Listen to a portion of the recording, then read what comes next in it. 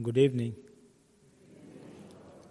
We are on our second day of our parish mission. The purpose of mission is not that, we have come to learn something new, which we didn't know. But according to me, the very purpose of the mission is that, to refocus our lives, is to put us back into the perspective, is to renew ourselves, renew ourselves in our faith so that we begin our life again. So this renewal takes place in us constantly so that, we redirect our lives and continue our journey.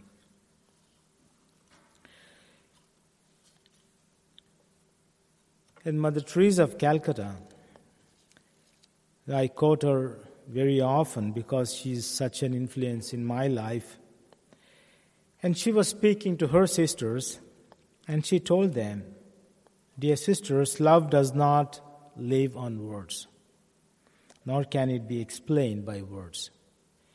Especially that love which serves God, which comes from Him, and which finds Him and touches Him.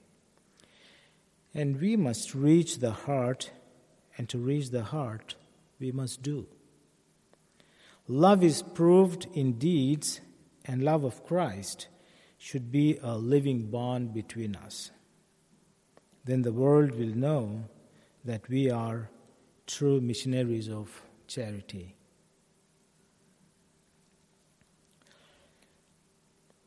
And these words of Saint Mother Teresa of Calcutta, it resonates the reading that we heard from St. John. And that's the focus of our mission today.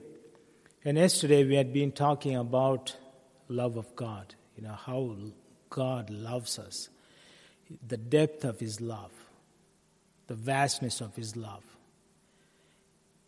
and how personally and intimately He loves us. And today, let's also focus on how does that love of God affect me? If it does not affect me, then the love of God is just an abstract. So it doesn't become personal. If the love of God is personal, He loves me deeply, then, it also evokes a response from me. So how do I respond to His love? And to respond to love is love. You must have heard of Joshua Bell, a very renowned violinist, a concert violinist.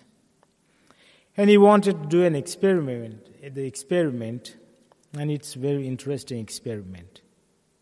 In the year 2007, on January 12th, at 7:12 in the morning, he played his violin in the Washington, D.C. subway. And he played like 5 pieces, beautiful pieces of music, for almost like 45 minutes. And more than 1,000 people passed by. And in all that time, it's only like 7 people just stopped to listen to him. And he is so popular that probably a week or two ago, before he played the violin here, he gave a concert in Boston. The average ticket was sold for $100, and many were standing in queue to get the tickets. He was so popular. And here he's playing for free, and nobody's stopping to listen to him. And the video is on the YouTube. It's only 7 people stopped to listen, and most of them were children. So the message this video gives is that, we are getting blind and deaf to the beauty. And because the people were so busy with themselves, their own activities, they couldn't hear, or they were deaf to this beautiful music that was being played. They saw the person. They knew something is happening, but they could not stop to listen to see what it is. So the love of God is that, it's all around us. If we can open our eyes of faith and see, the love of God just surrounds us. It's all around us. Only what it demands is that we just stop from being busy for ourselves and take a look at it. His love is around us. It's in the nature. It's in you. It's in me. It's in all that we do. The love of God keeps revealing. It's only that we need to stop. We need to stop to see that beauty of God's love. We need to stop to listen to that beauty of God's love, the music of God's love. St. Francis de Sales, he offers 4 steps to assess our relationship with God. Or we say, in the better words, we could say how to grow in God's love. And before getting into these 4 steps, he also focuses his spirituality on the little virtues. And recently, Pope Francis, he wrote an apostolic exhortation on the universal call to holiness. But actually, St. Francis de Sales had already written a book like 400 years ago on the universal call to holiness. And even the Vatican II was so much influenced by his teaching on that. And he says that we don't have to do the heroic deeds to be holy. All that we need to do is do a simple acts of love every day. It's like being gentle or being patient. And when it comes to patience, most of us are, not most of us, all of us are good and we are all patient with the other people. But the problem is, we are so impatient with ourselves. And so impatient. And he says that, be patient with everything. And first of all, with yourself. And the humility. According to St. Francis de Sales, he says this is the mother of all virtues. And if we acquire this, the virtue of humility, and then, everything else comes along. And humility also lets us know what we really are and what God is. So in front of Him, when we stand, we realize our worth, and it makes us really humble. And the small acts of mercy and charity in our everyday life, and the small acts of gratitude, is that what we need to adopt in our daily lives and daily activities. Even at times, maybe a smile, and we do not know what the other person is facing. Maybe he is in a different world altogether. A kind word, a smile, probably can change his whole life. We do not know. So it can bring a lot of change. It can put people back into perspectives. And it's not that how much we do that is pleasing to God, but how much love we put in doing that. That's what it matters, how much love we put in what we do. And before getting into the steps, I just wanted to talk about one of the biblical figure which normally we don't talk, or at least I have not spoken about this figure, the biblical figure so far, and I have not heard anyone preaching on it either, Mary Magdalene. It's maybe because it's like a mistaken identity. There's a lot of misconception and confusion around.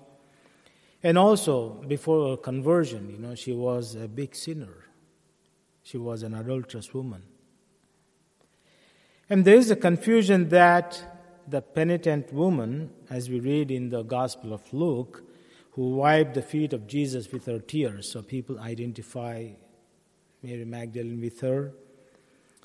And also like the woman from whom the 7 demons were driven out. Again, we read in the Gospel of Luke. So she's identified with that woman. She's also identified with Mary, the sister of Martha and Lazarus of Bethany. And there's no agreement among the scholars, and some say that all these three are Mary Magdalene, and some say these are all different women. But that's not our question. It doesn't matter to us if she was the same person or it was all different. But one thing is sure, that she was a sinner before she met Jesus. And after she met Jesus, she transformed. She was converted. And this conversion was so much so that, she was the first one, as all the four Gospels tell us, that the first one to witness the resurrection, which is the basis of our Christianity, basis of our faith.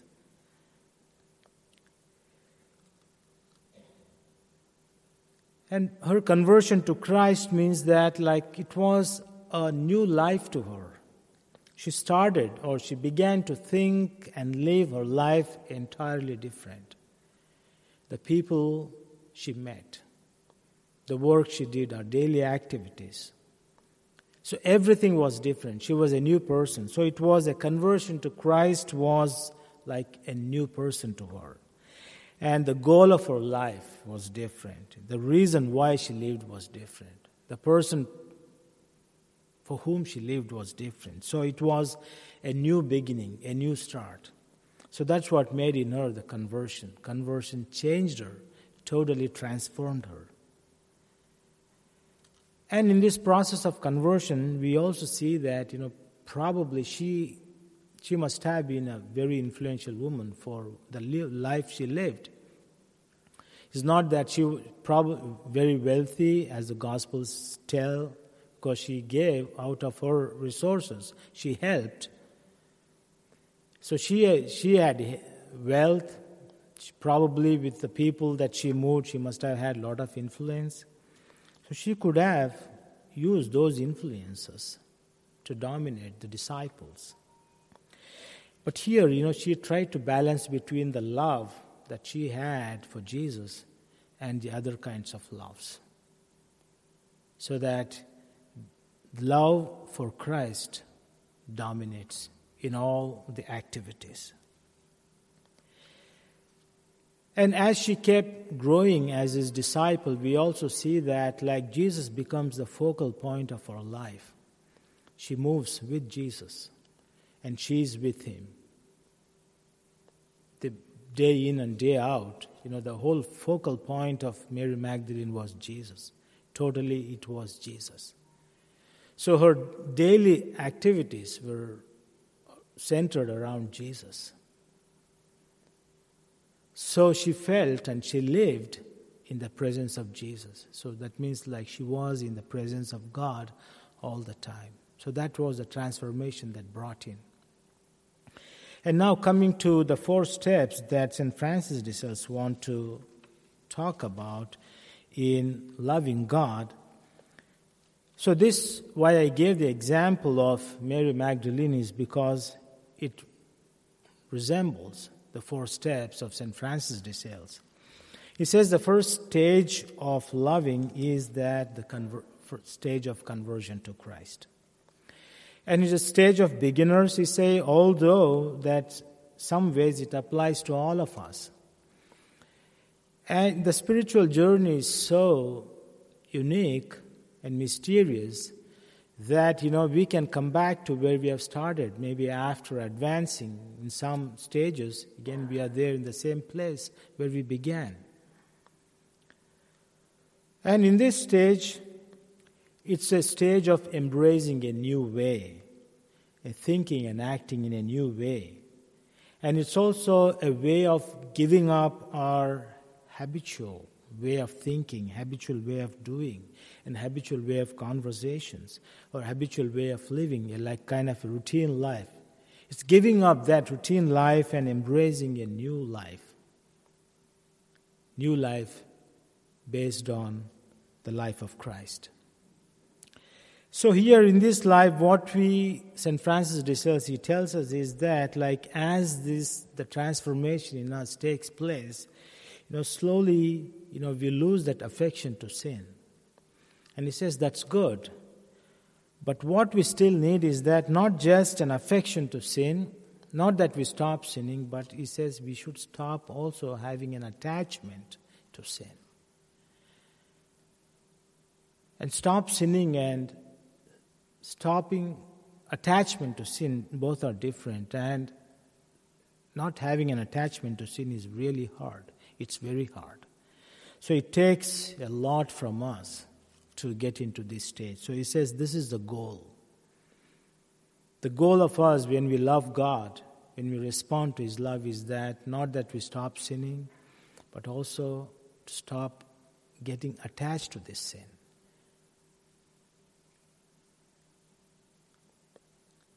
And from there, he says, we move to the second stage.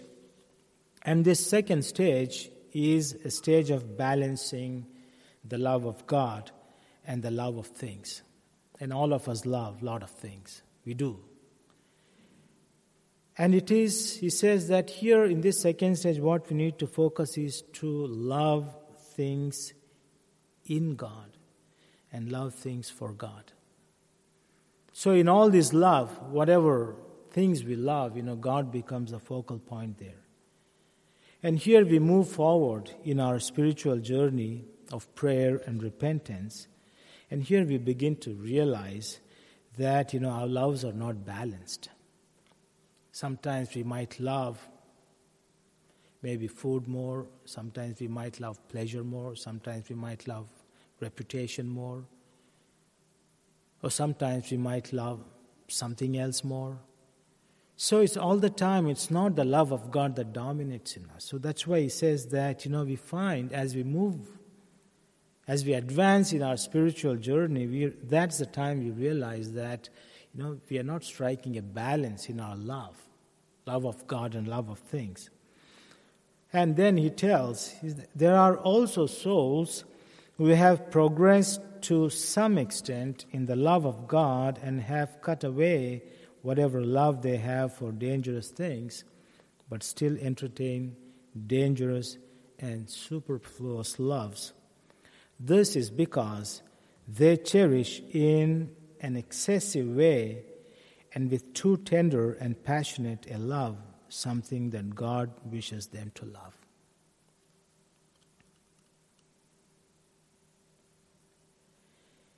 So this may be like sometimes, as we said, the possessions or the success or the power or health. And these are all important. We need them. We need to love them. But the question is the emphasis. So they should not be overemphasized. The emphasis is always on the love of God. So that is the stage, the second stage. And from here, we go to the third stage. He says that the third stage is to become aware of the divine presence in the ordinary things of life. And he says, there are other souls who love neither things superfluous nor with superfluity, but love only that which God wills and as God wills. Blessed are such souls, for they love God, their friends in God, and their enemies for God. They love many things together with God, but none of them unless in and for God. So here, when a person reaches this third stage of loving God, so he becomes aware of God all the time. It's like easy for all of us to become aware of God's presence when we enter the church. Like there's no one who is not aware. And even like when we do our personal prayers or when major things happen, we are aware. But when we do ordinary things, when we are doing like daily chores of life, or maybe you're driving or you're working, so can you become aware of God's presence? So what is inviting us or telling us is that like this is when you get into this stage, you are becoming contemplative in action. That means you're constantly in the presence of God. So work doesn't affect you, it doesn't distract you. So everything we keep doing, but at the same time we continually feel the presence of God with us all the time. So that is the stage 3 into which we grow. And from there he says the 4th stage is the stage of loving. The stage of loving is, he says, loving. And this, he says, is a very rare, and according to him, he says only Blessed Mother, the mother of Jesus, reached this stage. This is difficult to reach, and this is so rare, because here the person himself, becomes love. Means he has put on Christ completely. So he thinks, he acts, and he lives like Christ. And the other words he used for this is the holy indifference. The holy indifference is that not that you're indifferent to things, but it makes you, nothing affects you. It's like suppose someone insults us, like you're angry, but nothing affects you. The actions of the other person, the response of the other person doesn't affect you because you're grown above your emotions. You're grown above your feelings. So you are in that state of love, so that way anything that's lower than that, nothing would affect. And same thing happened. Why he tells that Blessed Mother is because when those swords pierce her heart, she felt pain, she was hurt, she was deeply wounded, she cried, but the love for God did not diminish. She saw everything in that love, in that whole parameters of love. She could not see anything beyond this. It was all within that framework of love for her. So that's why she could accept that. It was painful, but she accepted, surrendered. So that's the stage, he says, that's all of us are invited to grow to. And we are all called to grow to. And we are all created to grow to. The 4th stage, that is to become a love. And these 4 stages, the Holy Spirit will help us to move from one stage to the other. And these stages are not discrete. At times, you begin stage 1, you advance to 3, and then you realize you're back to 1. And the spiritual journey, what can happen is that it's very dynamic. It goes sometimes forward, it also goes backwards. It keeps happening to us. Some days you're going forward, you're so happy, then you're at the bottom again. But we shouldn't stand there, keep growing, start again. So this keeps happening all the time. And in this spiritual journey, the beautiful thing is that we are not alone. So we are a community. And the Holy Spirit will keep giving us the signals. And at times we may not recognize them, but others may do recognize. So that's how we help each other. We help each other in our spiritual journey. It could be the spouses. It could be friends. So we help each other in our spiritual journey so that, so then we grow in our spirituality. So that's what we call the maturity in love. That is when we are able to help, when we are able to help others also to grow, when we are able to receive the help from the others to grow. See, we are growing in the maturity of love. And our friendship with the Holy Spirit and our spirit of love, they are the keys to spiritual growth.